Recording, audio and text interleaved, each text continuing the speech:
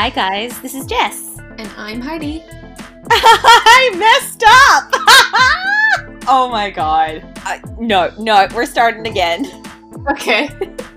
What do I normally say? Hi, I'm Jess. I think so. Hi guys, I'm Jess, and I say, hey, I'm Heidi. I think that's it. Oh god. Alright, let's just start again. Okay. Hi guys, I'm Jess. And I'm Heidi. And welcome to another episode of Betty Squared. Today we are looking at Chapter 76, the season finale for Season 4 of Riverdale, and the episode title is Killing Mr. Honey. Now, I looked it up on IMDb. It obviously doesn't have a film with a similar name, which it could have been inspired by or anything like that, but watching this episode, I don't know if you've ever seen this film, Heidi. It reminded me a lot of the movie Teaching Mrs. Tingle. Have you seen that? No, I have not. That doesn't sound familiar. Okay, well, no problem. It was a film that came out in 1999. It starred Katie Holmes, Barry Watson, and Helen Mirren, believe it or not. I think she's always been a big name, Helen Mirren, but I think this is really before her career started to skyrocket. So the film is about the story of these kids who are sick of living under this dictatorship of this teacher, Mrs. Tingle, who is played by Helen Mirren. So they decide one night to go to her house and plead for her to give them a pass on this assignment that's due. And what happens is similar to this episode of Riverdale. Everything kind of goes awry and they end up having to tie up Mrs. Tingle until they decide what to do with her. So as I watched this episode of Riverdale, Killing Mr. Honey, I was like, this is Teaching Mrs. Tingle, but on an extreme version. They never kill their teacher. They just kind of tie her up and try to reason with her, but it doesn't kind of work, and then she gets out and havoc ensues. It's a really good movie. If you like 90s films, this is the epitome of it. And this is when Katie Holmes was going through her good girl phase, where she was playing Joey on Dawson's Creek, who was a girl from the wrong side of tracks, but really studious and things like that. She plays that kind of character in this movie, Teaching Mrs. Tingle. So yeah, it's a good one. It's nothing to write home about, but I personally saw a lot of ties between this episode and that film. That's interesting. Yeah, I usually don't look up the titles because I leave that to your wisdom. But this time I was like, if this was such a it would have been such an interesting consistency thing if they had planned to have this episode and name him Mr. Honey, because it was referenced in a movie. That's such a long, I want to say long con, but it's not a con, but it's that's such a long plan that would have been really impressive. But yeah, obviously it's not. So I did look it up to see, because I was like, I would be really impressed if that was the case. Well, it's really interesting as well, because when I looked it up in IMDb, I typed in the title Killing Mr. Honey, and Teaching Mrs. Tingle actually came up. Even though there's no one in that film that's called Honey, the storylines, while similar, are not the same. They travel off in different paths. It was interesting that IMDb connected that with this film of the same name. So interesting. Sorry, not of the same name, of Teaching Mrs. Tingle, that is.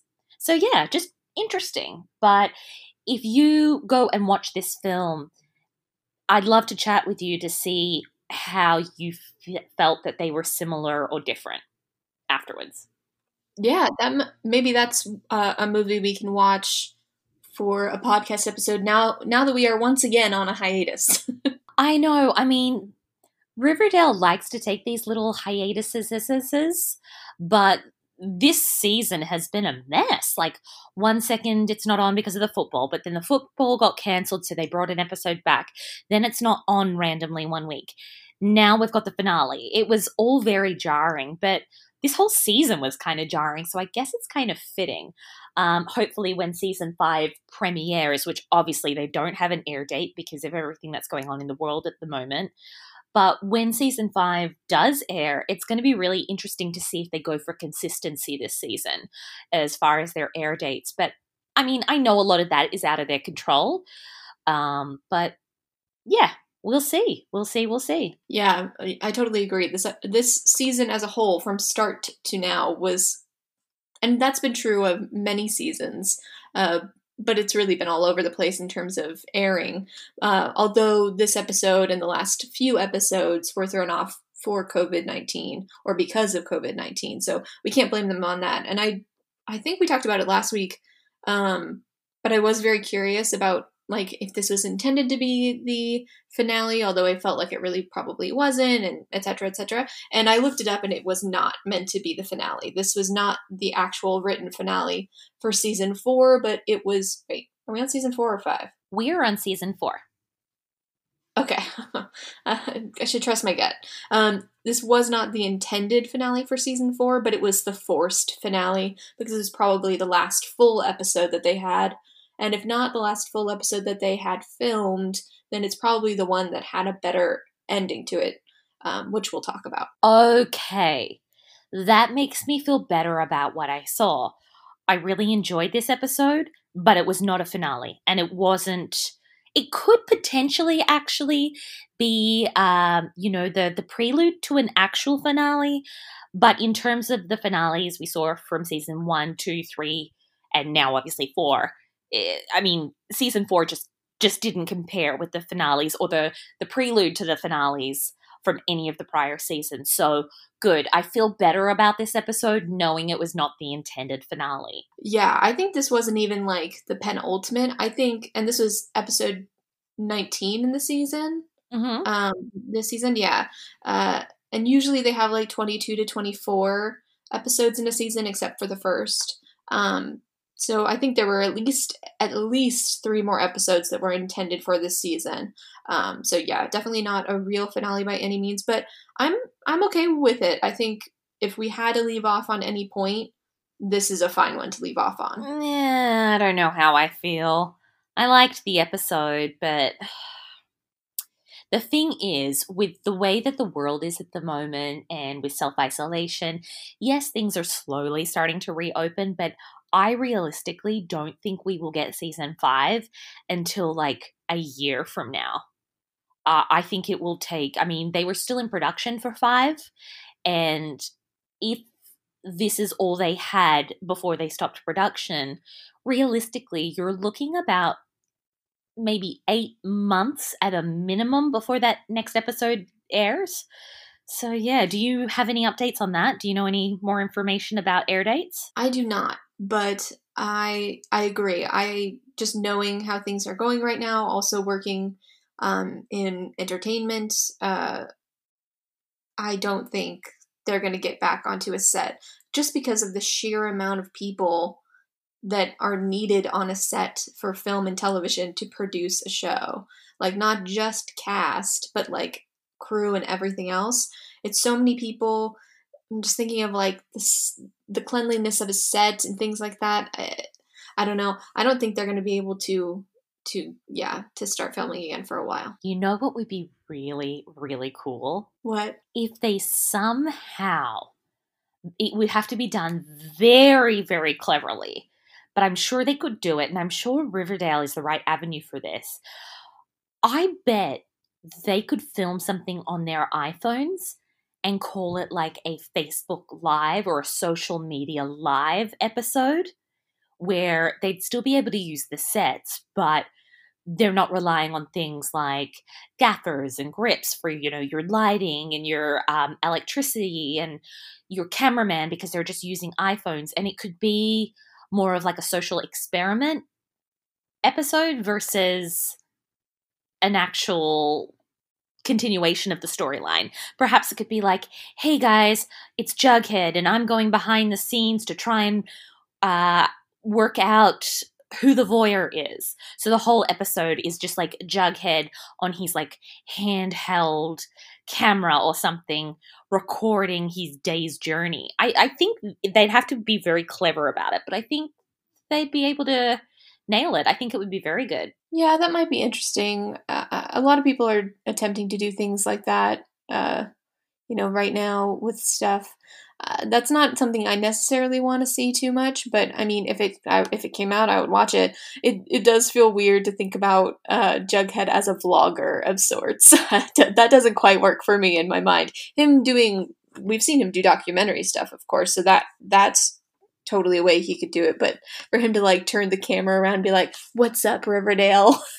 Like, I think for him that doesn't quite work. Maybe Kevin. Right. I was just about to say, you're right. The only way I think if they had Jughead, and I was using him as a hypothetical, but I think the only way they could have Jughead being the voice of this documentary or expose episode is if he detailed, like, Charles has asked me to document everything I do all day when it comes to, doing these videos. So, hey, I've got Ethel from the AV club recording me or following me around today.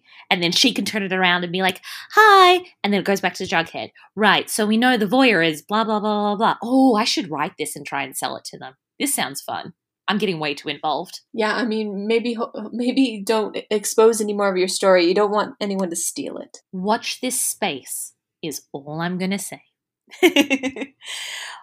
Regardless, as soon as we have more information about when season 5 is going to air, we will let you guys know. If you are as big fanatics as we are about the show, you will probably find out the information at the exact same time as us. We certainly don't have any ins or anything like that, but we'll do our due diligence and make sure that everybody is on the same page. Where would you like to start with this episode, Heidi? Because I don't actually have that many notes, even though I relatively enjoyed this episode. Yeah, I have the same thing. I didn't write. This is probably the least amount of notes I've ever written for an episode, maybe, but I did enjoy it, most of it. My first note is just Madchen directed this episode. Isn't that so cool? Wait, what? How did I miss that? I had no idea she directed this. Yeah, you tend to avoid like spoilers and things like that. So since I'm much more open to them, they just tend to be on my feed, like social media feeds and stuff like that. They tend to pop up more. So maybe that's why. But yeah, this was her directorial debut, which I think is really cool. And I wrote that note as my first note and then wanted to see how it was going to go. But like, spoiler alert, I think she did an awesome job as a director. Yeah, so now knowing that, it makes me love this episode even more because a lot of my notes are actually stylistic choices I really enjoyed for this episode. So good on her. My God, she's so young to have that credit as a director under her belt. And yeah, she nailed it. Good for her. To be clear, I said Madchen, so Alice. Oh, God. Alice, not Cheryl. Oh, God. That would have been very impressive for Madeline to do. I was like, damn. Well, even still, okay, take away the younger side of the comment. I still think she nailed it because stylistically, I love stuff for this episode. So good for her. Yeah, that was my first note. What about yours? So, like I mentioned, I don't have that many notes, which is weird because I did like this episode.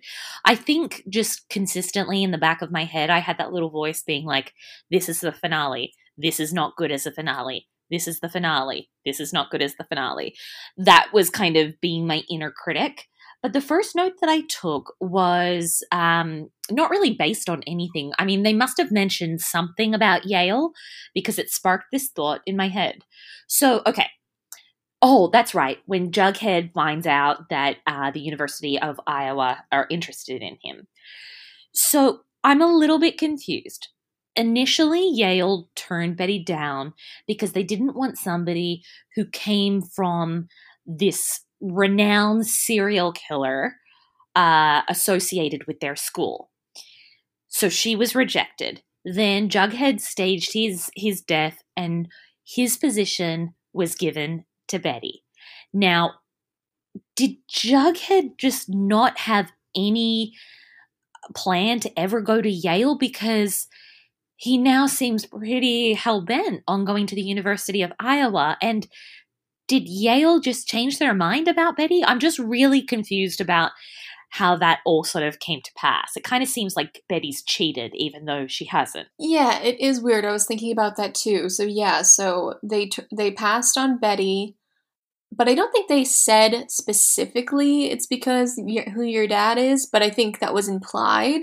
I think they used that as an excuse, even though she was very qualified to attend. So they passed on her, chose Jughead. He seemed excited to go, and then yeah, he died. His spot got given to Betty. I would definitely assume that Jughead was just like, yeah, of course you keep it. You've wanted to go to Yale for your like most of your life or whatever. I can definitely see that for Jughead. It was just a conversation they chose not to show us, which I think is a bummer. I think that would have been an interesting conversation, especially if that was, it maybe would have made the fight about in the oh my god, words are escaping me. In the musical episode, it would have made their fight maybe have more ground if that was a part of it, some guilt or shame or whatever going on about that whole college situation. Maybe Betty feeling like she needed to overcompensate for Jughead to help him get into a good school because she took his spot. It does seem weird that they didn't then go, oh, you're not dead, take your spot back. But the other thing I have is, what about Brett or whatever his name was? Is he still going to Yale? Is Betty going to be going to Yale with that dickhead? Like, I feel like after everything that happened, he probably shouldn't go to Yale anymore. I feel like they should take his spot away and then give it to Jughead, but I guess not. I hadn't even thought of Brett. Like, literally, I just put him so outside and far away from my mind as I could. I mean, he may look cute on his IMDb page, but I cannot forgive the asshole that his character was in Riverdale. Very true, and I think that's for the best. It haunts me that I can still think of him. God, at least we're not talking about Donna. Donna and her weird eyebrows and her misworn clothes, and is she good or is she bad, or why is she lying? Yeah. Okay, let's just not even waste any more time on them. So, yeah, I agree with you. I wish that they had shown us that conversation between Betty and Jughead about going to Yale, and you're totally right. To reuse a favorite saying of mine, you've hit the nail on the head. That would have created the right amount of, gravitas to let Betty kind of veer off and fall into Archie's arms. That would have given it more meaning than this conversation about Betty pressuring him to finish off all his stuff, which she would never do.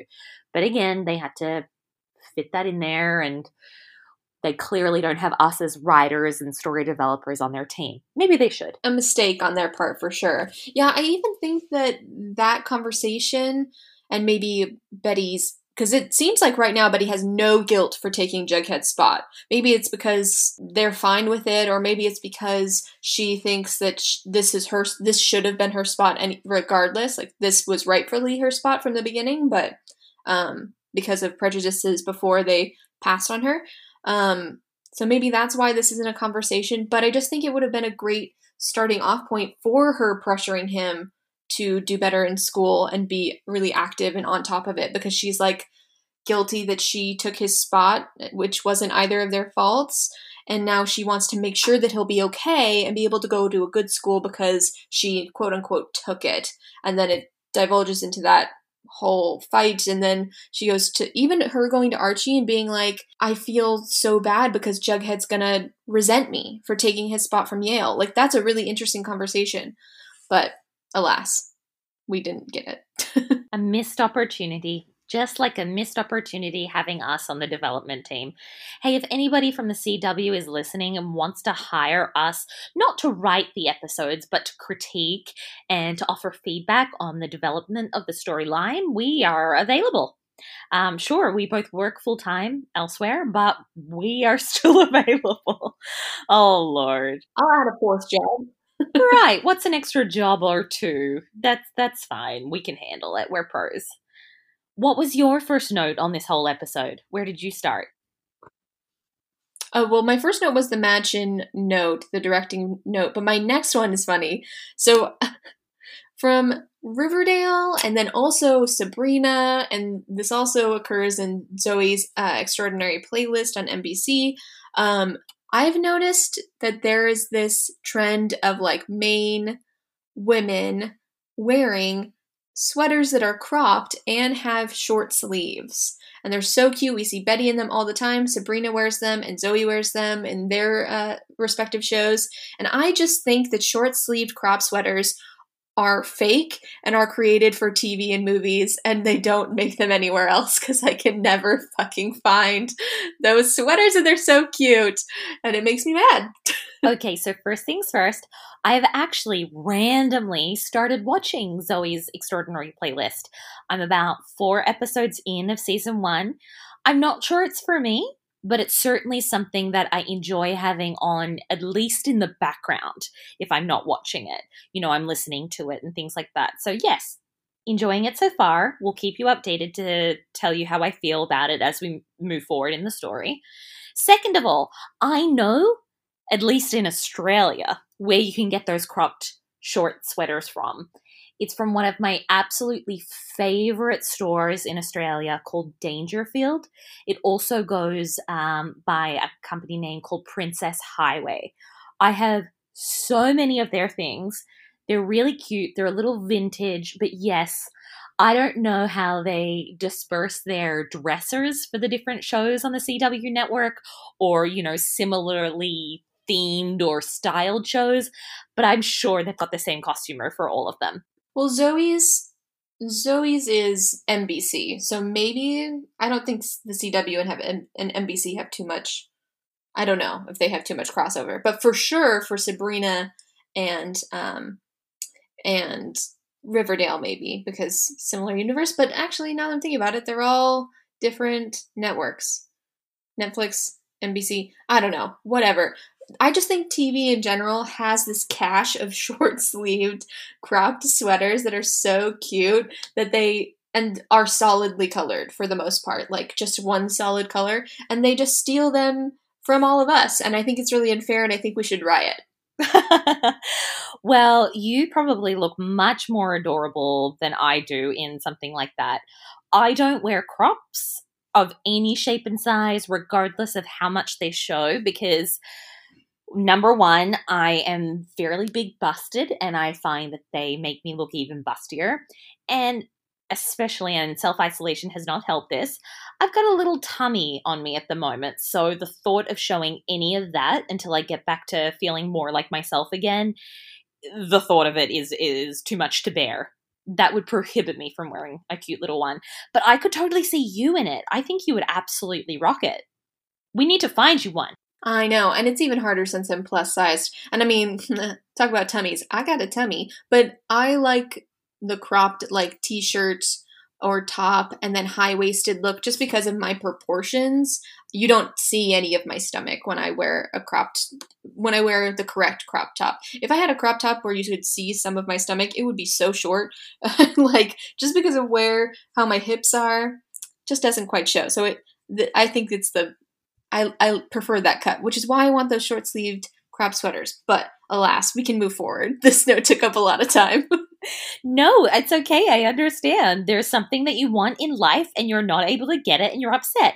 It's like me and a Nintendo Switch right now. Girl, I gotta play Animal Crossing, but I can't get a Switch anywhere. They just released some Switch Lites and I was like, ooh, I really want the big boy though. Do I go for the light and just so I can get my Animal Crossing fix? Yes, you're right. We digress in true fashion. I totally feel that. And there's this comedian improviser person, Allie Beardsley, who is looking for a Switch right now as well, and they're documenting their experience of trying to find one online. It's very funny because I think they're going through like Craigslist and stuff like that too, or like the Facebook market or whatever. And every time they find someone who has one, it's like a teenage boy, and like they don't know that they're talking to like a kid until like the kid comes back and is like, I have to ask my mom first. And it's just really funny. That's hysterical. Well, I did speak to Best Buy the other day, and they said that more are coming middle of this month. So I think I can live until then. One of my favorite moments from this episode was the moment where they realize that only Archie and Jughead are going to prom.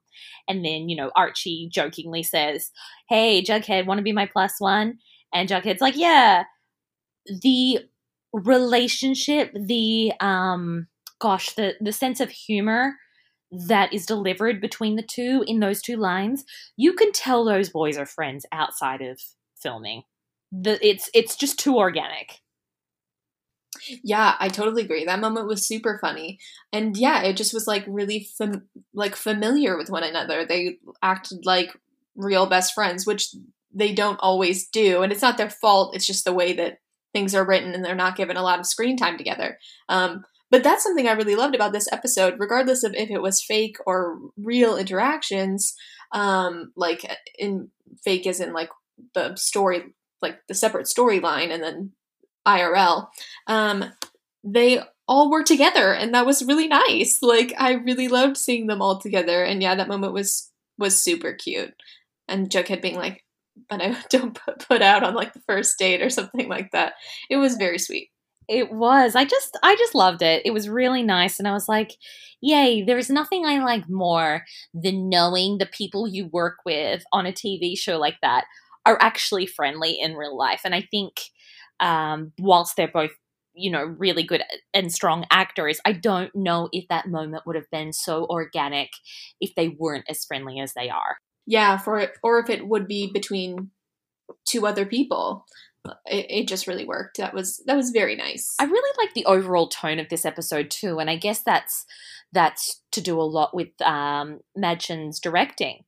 But yeah, the use of slow motion and stuff, the soundtrack even was awesome.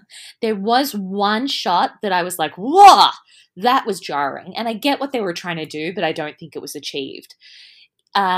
Betty has just finished reading Jughead's story. And then they're talking about, what did Mr. Honey say? I'm sort of jumping towards the end. And Jellybean comes in and goes, hey guys, this was left on the doorstep and it's another video. So the camera angle, and let me see if I can kind of describe this versus you seeing it visually. The camera is from Betty's point of view, so it's facing Jughead, and it's a medium close-up, which basically means that, it's kind of from bust up. Then all of a sudden, when Jellybean comes in, instead of them cutting to a shot where she's coming in, they pan the camera really quickly, so it's like a snap action to show that Jellybean's at the door. And it was totally jarring. I did not like that. And the filmmaker in me was like, no, what was that? And even the second time I watched this episode through, I was like, oh, no, don't like that at all. Interesting. I didn't really notice that one. But I agree, though, in general, that a lot of the other choices in this were really interesting and nice. But next time I watch it, I'll have to look out for that moment. Yeah, just a little jarring. And again, you got to remember that I'm watching it partly as an actress and then partly as a producer / director. So I tend to notice those things, whereas other people would just be like, cool, Jellybean's here now, whereas I was like, whoa, what was that angle? Or what's up with that lighting? Or, that focus was off or whatever. But yeah, it was just jarring. So that's my only sort of criticism on the aesthetic properties of this episode. Yeah, I get that. Do you have a next note? Sure. Well, you know what? I can actually continue on this train, actually, because in terms of, again, aesthetic things this episode. Stuff like both times, actually. So I think it was done intentionally to kind of reinforce the severity of the situation. Both times when Mr. Honey was, well, first time when he was being wheeled out of his office after being glued to his seat by Reggie and the boys. And then the second time when he's actually fired and he exits his office with, his box full of stuff. Both times, Madsen's used slow motion. She's used, I don't want to call it a Dutch angle, because if anybody out there listening is a filmmaker, you know what I mean by, a traditional Dutch angle. But there was some angle to the camera, but also the soundtrack that they overlaid over that. Both songs, immediately I was like, whoa, I want to get this soundtrack. She used really clever filmography as well as, audio to really nail home this episode. I think for her first ever directorial debut, it was perfect. Yeah, all the love to Madsen for this episode, because it's very cool too that although this wasn't intended for the finale, and it's not a finale in terms of what finales really feel like, but that's a little pressure for it then to turn into a finale, and I think she did a really good job with it. Exactly, and I think that her work could have been overshadowed by the fact that the fans are like, what? That was the finale. What happened to all the big reveals and everything like that? But anyway, I do have a theory about where they're going with this Boyer story, but I want to hold on it until towards the end. I think it's more important we go chronologically through the story. Yeah, okay. Sounds good. I'm glad you have an idea, because maybe something will come up while we chat about it, but I still don't think I really know where this is going to go. When I have thoughts on Betty during this episode. She felt weird this episode. Like, the whole joke of, like, killing Mr. Honey, that was her original idea, could have been... I could see it being read as a joke, but I don't think... It's maybe the first time I've had issue with Lily's acting. I don't know if it was the direction of the moment or moments in this episode, or if it was something written, or if it was just a weird choice that got looked over. But the way that she says, like, or we could just kill him, and then, like, later on she's like, I think we should like, I think it would have been better if we just killed him, or something like that. Those lines just read really weird to me. How did you feel about those moments? Exactly the same way.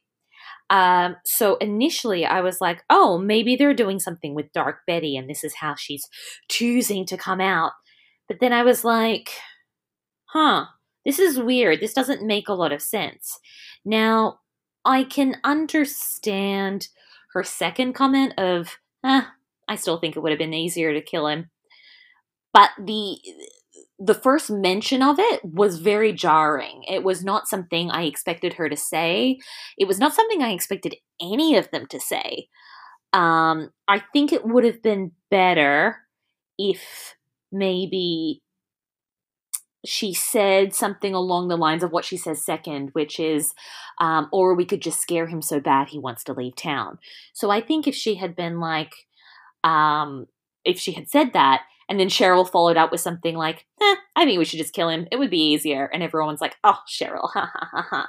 So then when they're watching later when he's wheeled out of his office on the chair, Cheryl could have gone, see, told you it would have been easier to just kill him. And that, I think, would have added more humor to the scenes. I think Betty was the wrong person to instigate. I think that should have been... If not one of the boys, I think that should have been Cheryl. Yeah, it was a weird choice. I don't even know who I could see saying that in such a, like, serious way, where it made me question for a moment if this was actually where they were going with it. I don't know. It was weird. It was weird. I liked the episode in general, but I just thought maybe that was a bit out of character for Betty. I did too. You're not alone in your thought for that. I think that was the only way that they could get to the point of what, the the story version of what they did. You know, she says the comment so they can get to that part of the episode. But I don't know whether she was the right person to say that. Thought it was weird too.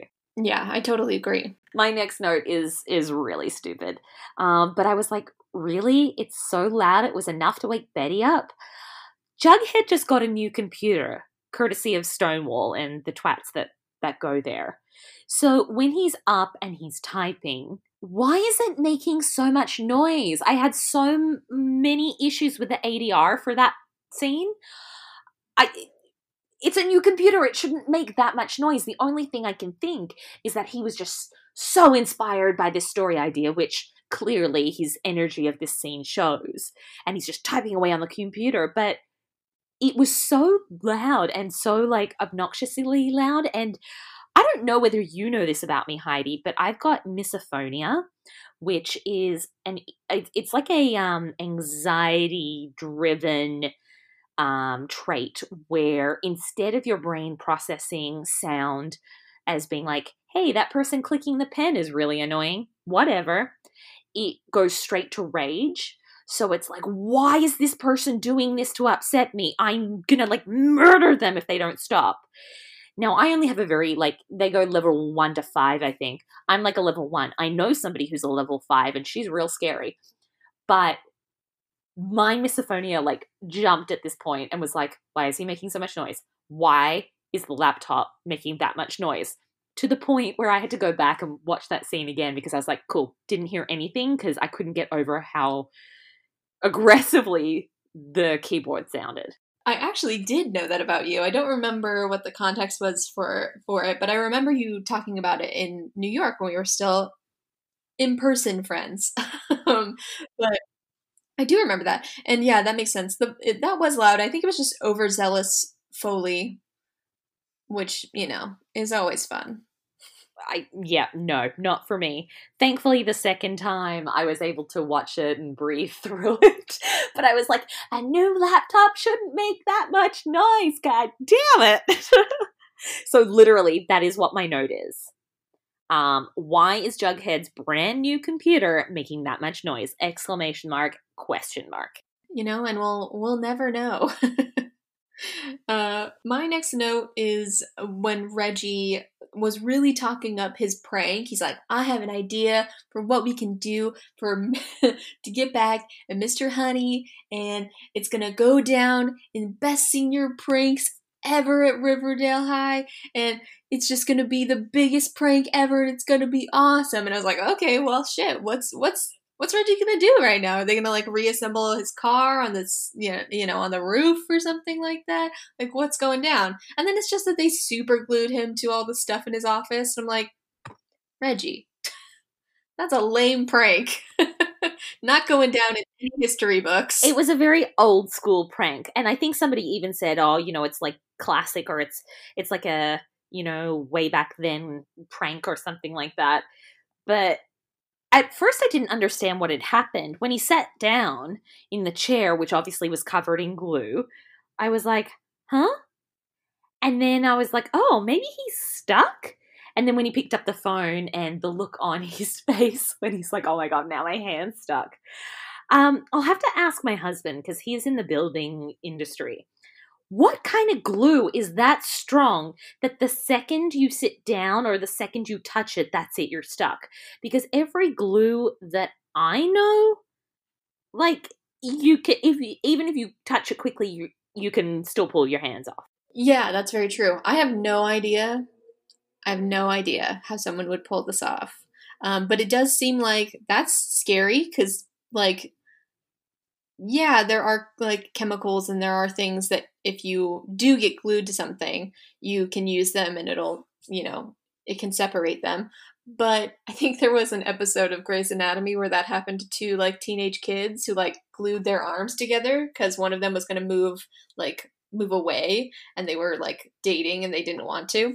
Adorable. So very cute. So that's something I've seen before. But if it's that intense, I feel like you would probably get some sort of reaction to the chemical that takes it off, or whatever, or even just to the glue. Like, he could lose, like, the skin on his hand. And since it was on his, like, bottom on the chair, he could have probably just taken off his pants. Like, he probably could have gotten out of that chair, actually, now that I think about it. But would it have been as entertaining?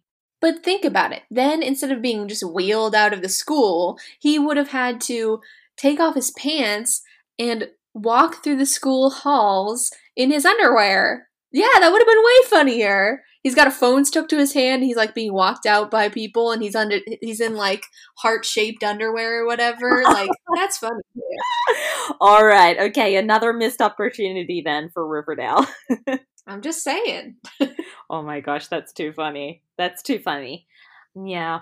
But, I mean, to their credit, he did walk around the rest of the episode with a tape around his hand. So obviously there was some kind of injury. But yeah, glue like that, if it's that easy to glue, like to stick to somebody's skin, I mean, it was probably like had some kind of acid or something. It probably like ate through his skin if it was that potent. Yeah, and just think of his poor butt. I'm okay, thank you. You can think of his butt. No. So my next note is okay, so obviously they go back and forth about prom's cancelled. No, it's not. Okay, we're going to kill Mr. Honey. No, we're not. This whole episode. Okay, so when Kevin, I think it was, calls Betty and Archie into Mr. Honey's office, and Charles is there, and Mr. Honey's like, oh, this video was dropped off, and scandal, I've got no choice but to cancel prom. Like, after everything they've gone through with their parents and everything, which I'll get to in a minute because that was freaking brilliant, that scene. You could tell very obviously that Mr. Honey was lying. So, okay, say what you will about Mr. Honey. I've got issues with that. But he was not trying to do the right thing by these students. I know, like, Ms. Bell is all like, oh, I've been a secretary at this school for 30 years and he was the best principal we've ever had. Okay, I call bullshit on that, because despite whatever good work he had done for that school, the second he decided to be a copycat and scare the kids and pose as this voyeur was the time that all of those good deeds were undone. So, yeah, no. I call bullshit on that before, like, the first time I watched through the episode. I was like, well, he's clearly lying. Yeah. Oh, yeah. He was clearly lying about the tape. It was clearly, like, so clear. Like, this guy is crystal clear. Which is why then trying to redeem him in that, like, short-term way at the end of the episode is so fucking stupid. Like, I enjoy this episode overall. That is my main issue, is the Mrs. Bell bullshit. That was absolute bullshit to me. But the reason why it feels like that too is because he's so crystal clear. Yeah. So he's like, there's a copycat, or there's not, he doesn't say there's a copycat. There's a video and the school's in danger.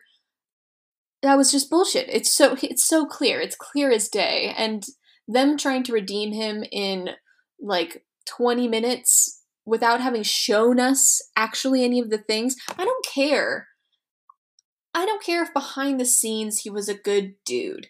I don't give a shit about that. Because, okay, it's great about the scholarships for those kids. It's great about helping, kids pay for school. That's awesome. That's great.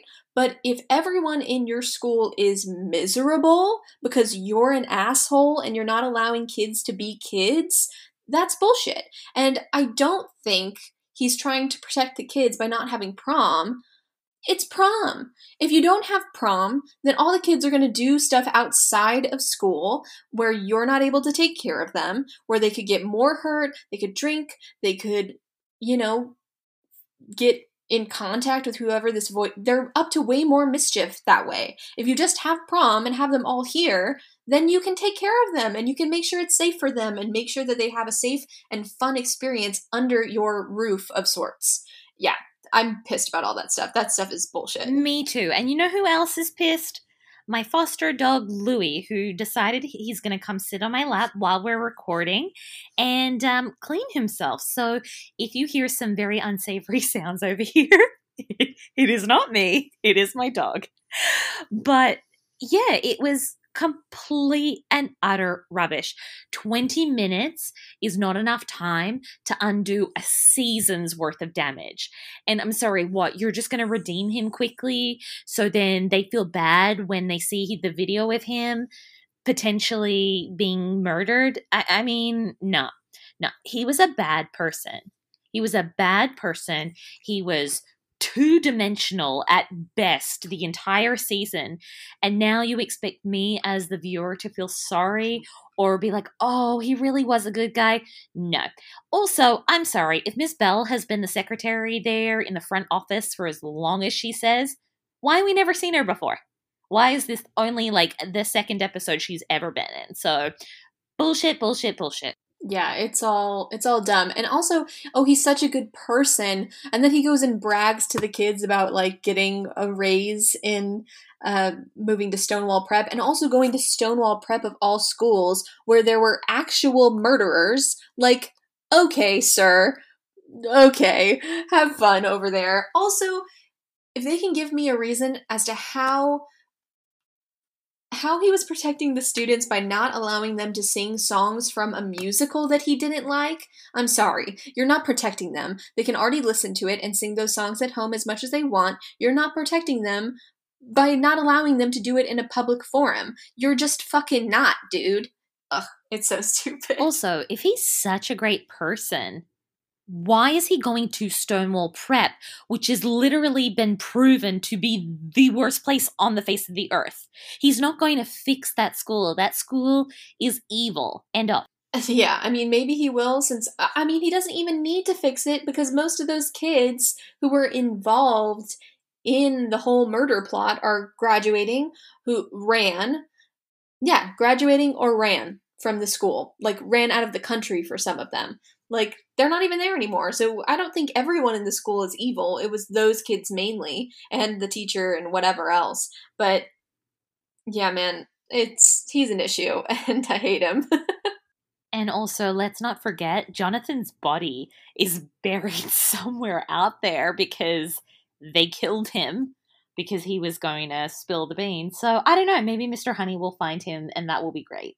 And then Jonathan's family can have closure. Lord have mercy. Gosh. Well, the only other thing that I wanted to talk about this episode, which I just loved, was the kids going to their parents when there was a problem. First of all, I'm like, bravo. You finally, yes, it was manipulative and you got what you were trying to get out of going to your parents. But finally, you are acknowledging that you're children and this is out of your hands and you're going to the grown-ups for help. And that scene where they're all walking down the hall, I was like, yes, you better work. Yeah, that moment was great. And it's been a long time coming. They don't go to their parents, especially collectively as a whole. Like, some of them go to their parents and confide in their parents for things. Mostly Archie, it feels like. Like, goes to his mom or, in the past, his dad for advice and things like that. But never as a whole have they done this. And I'm also shocked that they didn't do this sooner. You didn't tell your parents when it happened that you were barred from the prom. I feel like any parent would have issue with this. I can't imagine, like, if unless he really did something bad, if my nephew was banned from the prom for a reason like in Riverdale that is just innocuous and stupid, I would burn that school down. Like, I would have issue with that. So I liked this moment as well. It was very nice to see them all together. Agreed. And I did have one funny thought, and I wonder if the same thought crossed your mind or if it just happened in my weirdo brain. But okay, so Alice is obviously heading the march down the hall. Then you've got Mary, and did you hear that? Oh yeah, I did. That little sneeze or something? That was my dog. He sneezed. I apologize. So when Alice is walking down the hall, she's got Hermione and she's got Mary, and then everyone else is kind of behind. At one point, I think it was the second watch through. The first watch through, I was like, I think. And then the second watch through, I was like, oh God. At one point, each of those women have been involved with Fred Andrews. Did you realize that? I didn't think about that, but that is very true. They all have. That's weird. That's super weird. So obviously Mary is the ex-wife. Alice and he shared a kiss during that flashback episode of when they were kids.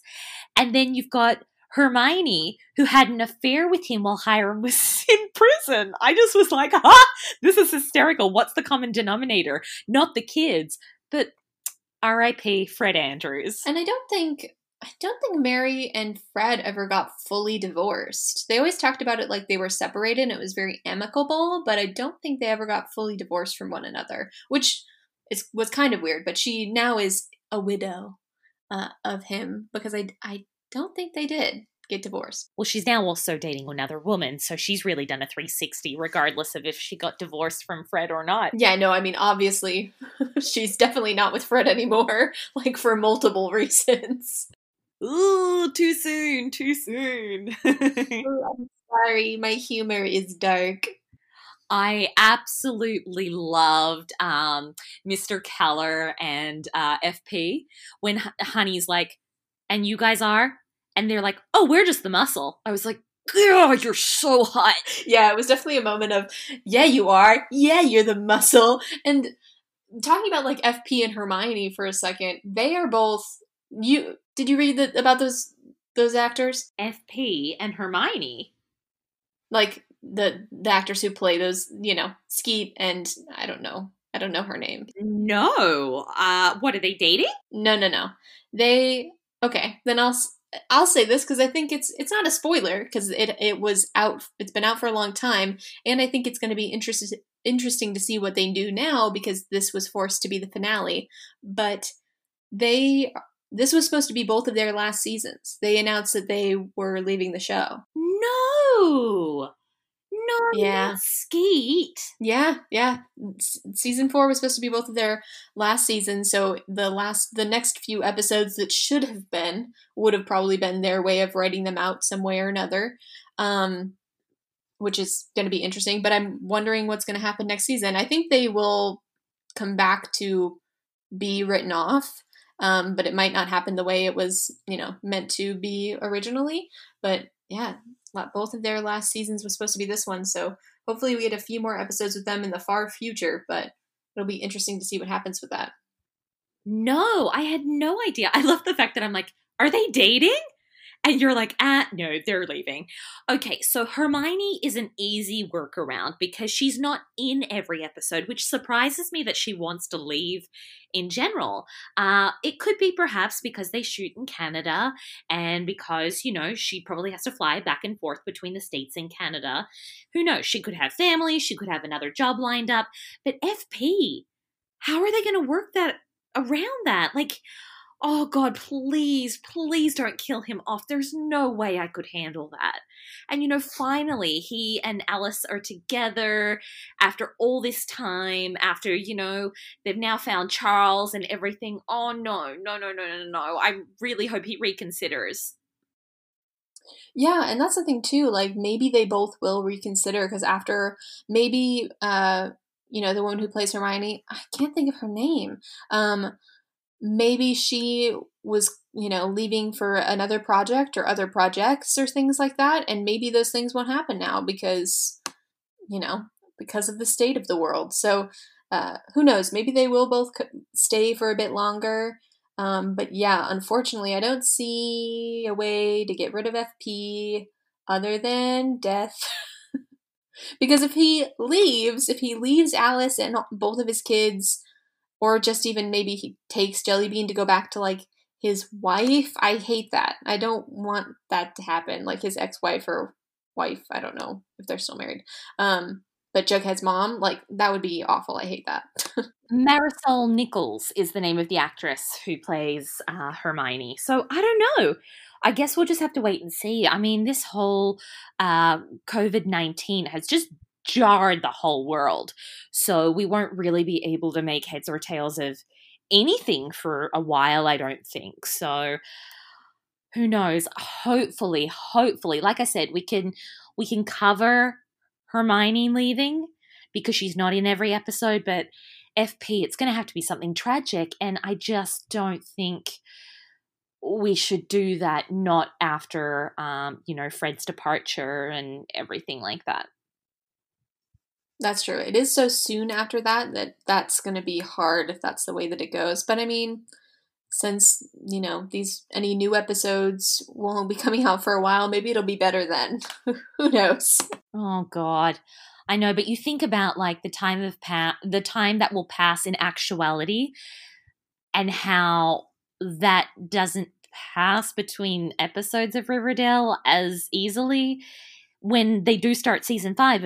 If Skeet is all of a sudden not seen, it's going to be jarring regardless of how much time has passed in the real world or not. But I guess we'll cross that bridge when we come to it, when and if we come to it, because I'm going to put that positivity out into the world that he's not going to go anywhere because we just lost one great dad. I don't want to lose another. Yeah, I agree. The only good dad we'll have left is Kevin's dad, Mr. Keller. I mean, he's so fine though. Like I'm about that silver fox. He's good looking. I mean, I agree. He's a handsome gentleman. It is weird though. Dads don't last in Riverdale. I won't make any more jokes. I'm sorry. I'm so sorry. I literally was just about to be like, Heidi, what did I tell you? Too soon. Too soon. Stop. No more. Bad girl. I was mostly thinking of Mr. Blossom because he was the first one, you know? Oh, okay. That's not where my mind went, but sure. Yep. I apologize. It's all good. It's all good. Do you have any more notes? I have 2 more notes. One is just like a offhand comment, but Jughead's hair in this episode and the last one got so long. I don't know. It just suddenly is so long, like peeking out under his hat and stuff. I don't know. Just noticed that. And then my other note is kind of an issue with this episode because Kevin is in all of the real life like group antics that happened in this episode, but then he's cut out of the fictional ones. And I was like, Kevin's left out of even the fake storylines? What the fuck?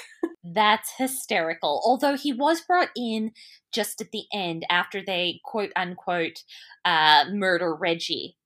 You know, Kevin's there and while they're all crying around the locker and stuff. So he was there. He just wasn't directly involved. But isn't that always the way? Poor Kevin. He's not directly involved. Yeah, poor Kevin. Always the bridesmaid, never the bride. Well, that's why they gave him that whole episode of Hedwig and the Angry Inch, Wicked Little Town. So they could kind of be like, all right, let's put Kevin in for a bit. Let's give him some screen time.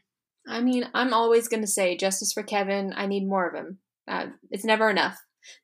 And then cue that song from, that I won't sing, but that song from, what the fuck is that movie? Greatest Showman. This Is Me? No. Never enough. Never enough. Oh, that's beautiful, Heidi. Oh, wow, thanks.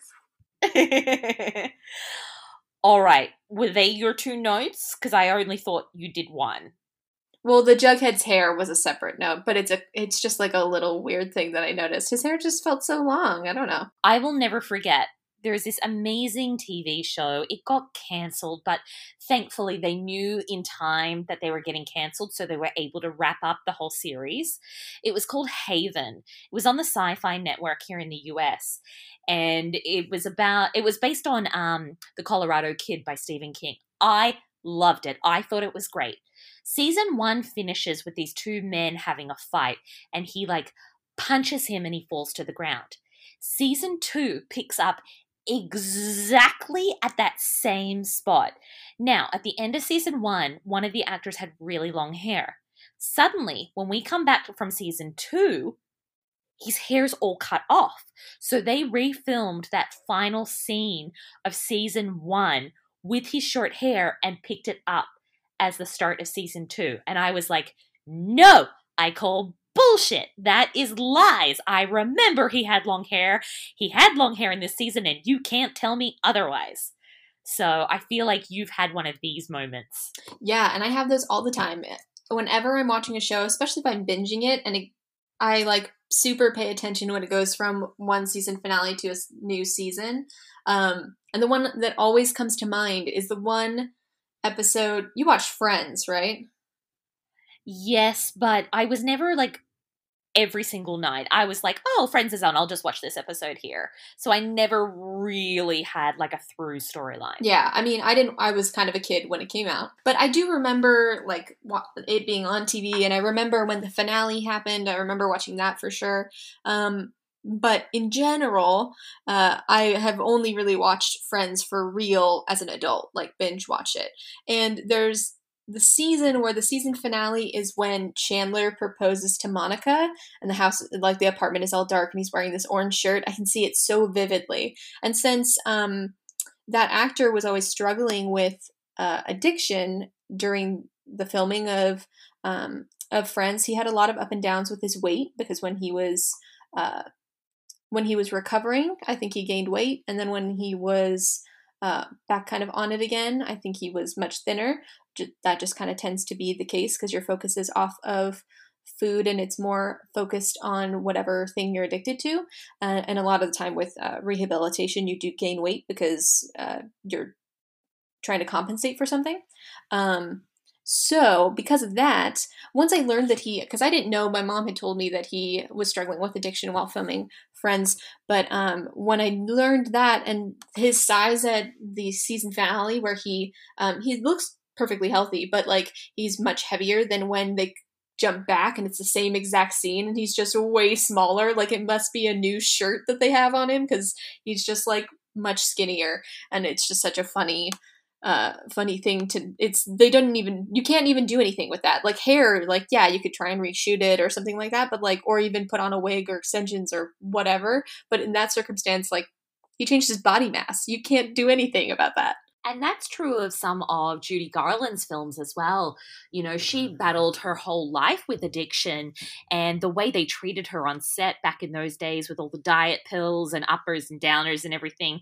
My goodness, it's a wonder she lasted as long as she did. But you can tell her weight will fluctuate in some of her films. I can't remember which one, but you can tell that she started the film whilst she was in rehab, and she started the film while she was on, whatever she was on, went to rehab, gained a whole bunch of weight, came back and shot, and you can tell her weight fluctuates throughout the film. So it's interesting what addiction and recovery does to you. So, yeah, again, I know that's kind of a stretch from Jughead's hair being different, but good catch continuity-wise. Yeah, and as I was talking about it, I think maybe it's because I don't think he wore his leather jacket as much as he usually does. Maybe it's the change of uniform from the Stonewall Prep. Maybe that's why I noticed it more, but it definitely seemed like his hair was longer. But that was such a little note turned into such a thing. That's so us. It is, indeed. What grade would you give this episode? This is hard. I don't want to grade this episode as being a finale. It was not intended to be a finale. It's a finale now as a result of everything going on in the world. It was not intended to be a finale. Madchen she did an amazing job, this being her directorial debut, and I want to give that credit. I think because of that and because of how much, and there's only really one thing that I had a major problem with, which I can forget about and move on from as long as that character doesn't come back. But so I think I'm going to give it an A- because I don't want to grade it like I would a finale. I don't think it deserves that. I completely agree. It's not fair to the incredible work that Madchen did this episode. It's not fair to the season at all. So I will do the same thing. Before I do, I completely forgot to mention that, the conspiracy that I said, I think I've like worked out where this is all going. Yes. We can't finish without that. Yes. I know, I completely forgot. So before I give my grade, let me quickly tell you what I think. So the very end of this episode, obviously Betty and Jughead are watching this videotape in which a whole bunch of people dressed up as them and their friends murder somebody that looks like Mr. Honey or who's wearing a Mr. Honey mask. I think, and we toyed with this on last week's episode, I think you're right about the farm.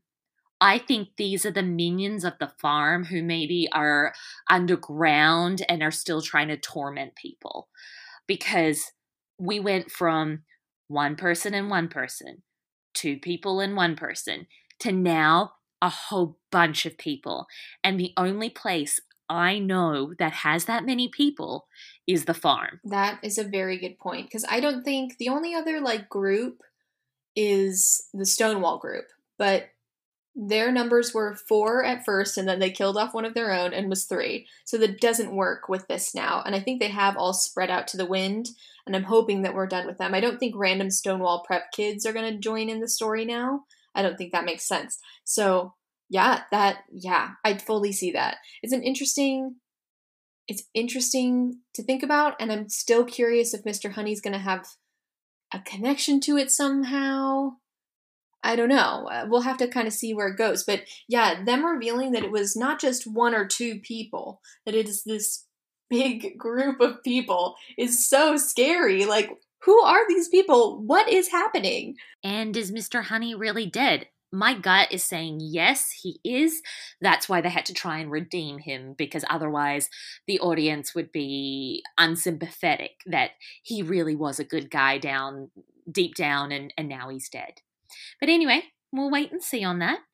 As to my rating for this episode, I give it an A.